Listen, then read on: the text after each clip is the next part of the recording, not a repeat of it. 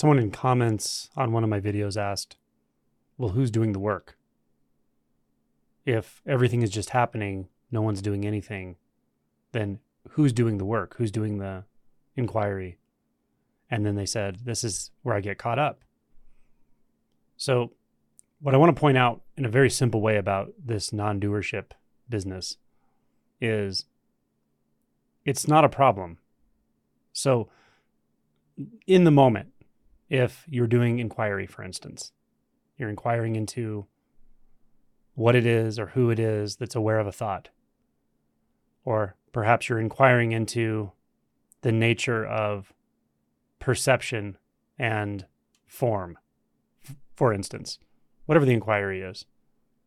If in that moment you're thinking about this, you're thinking, well, there's no one to inquire, so then I'm confused because who's doing the inquiry?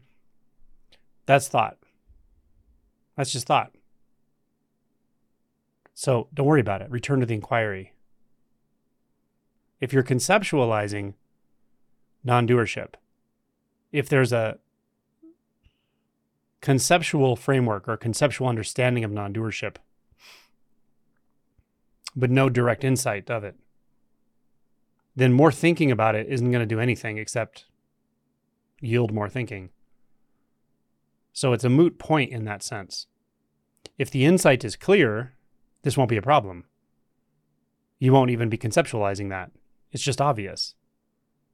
And then inquiry just happens. It's no big deal. There's no need to think about who or what is doing the inquiry because it's very obvious that that's not the right question. It's trying to nail a nail in with a screwdriver or something.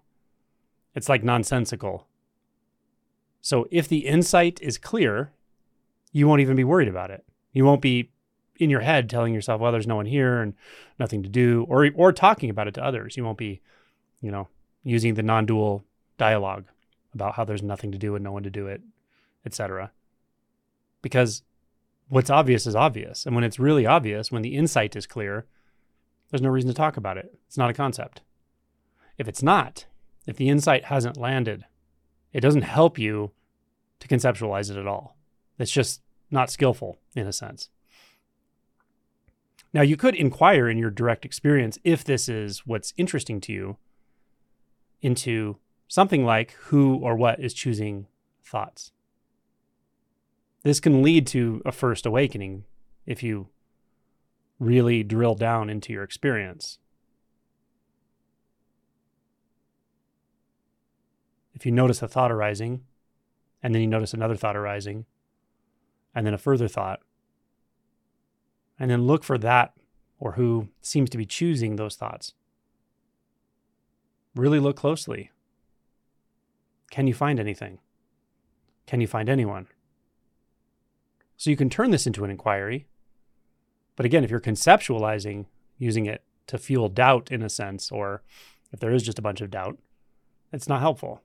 That's thought. It's okay that it's there, but there's no need to get caught up in it. Just recognize, oh, I see. There's a thought that says, I'm confused. Return to inquiry, or return to this, or just let go, or don't do anything in particular because there's no one to do it.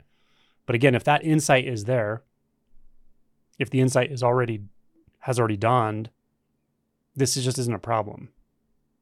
So I wanted to make this very simple because it seems to be a complex issue often when you're grappling with it, but it's not. It's as simple as saying, don't worry about it.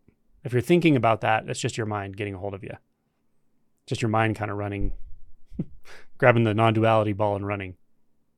But talking about non-duality, believing there's no one there is not at all the same thing as insight.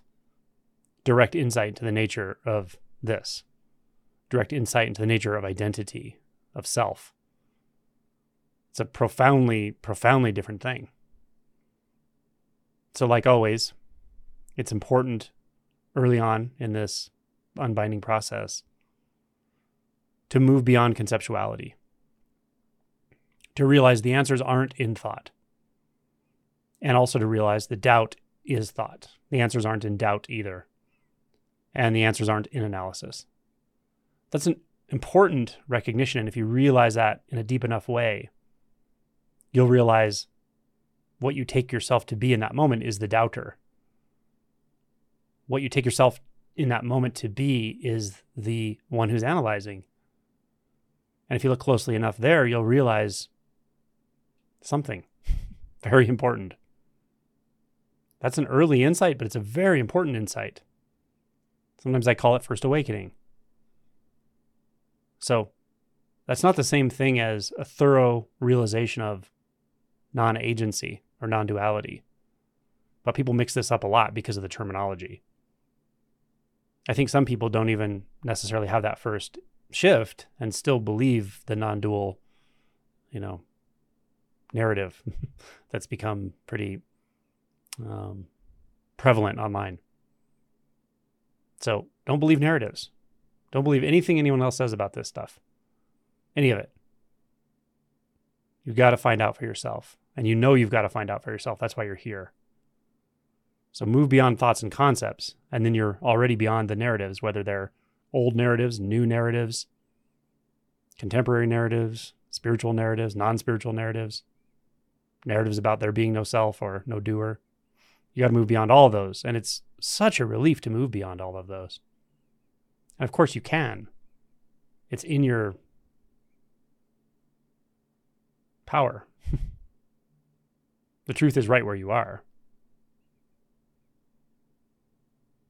You just have to look in a place you haven't looked before. You have to look in a way you haven't looked before. Or look in a way that you are not used to looking based on the momentum of thought, the momentum of mind and concept. Because the mind, or let's say the ego, is very agile. It can grab onto anything. It can grab any ball and run, including very radical messages about spirituality, non-duality, any of it. Anything I say, anything anyone says can easily be turned into a concept. And it will. That's not what we're talking about. It's just a flash. Seeing what's not in that realm of concept. It's not in the realm of I have it or I don't. It's not in the realm of I understand it or I don't. It's not in the realm of I doubt or I don't doubt or I'm certain. It's not in that realm. It's closer. More simple. More immediate. More right now. This is what we're talking about. I won't tell you come back to the now because there's no distance. No one's ever left the now. It's more like look at who it is that feels like they need to come back to the now. Look for what it feels like to be you, the one who's curious, you, the one who doubts. Look at where that actually is. Find it. And don't look with tension and struggle and frustration. Look with curiosity, simply, in a very simple way. Very, very simple way. You'll often start by looking in very complex ways. That's okay. Exhaust that. Realize it doesn't work because complex ways are always mental. Complexity is mental. So you'll kind of exhaust that. You'll get tired of that. Your mind will get tired of that. Start looking in simpler ways. Something very simple. Something very like right here. Very immediate. Very like don't have to go out to it. Taking a backward step is a nice way of saying it, but you're not even taking a step backward. Take no step. Take the 0 step. Don't step. Don't move. Don't move your mind. And just see. Right now. Very simply.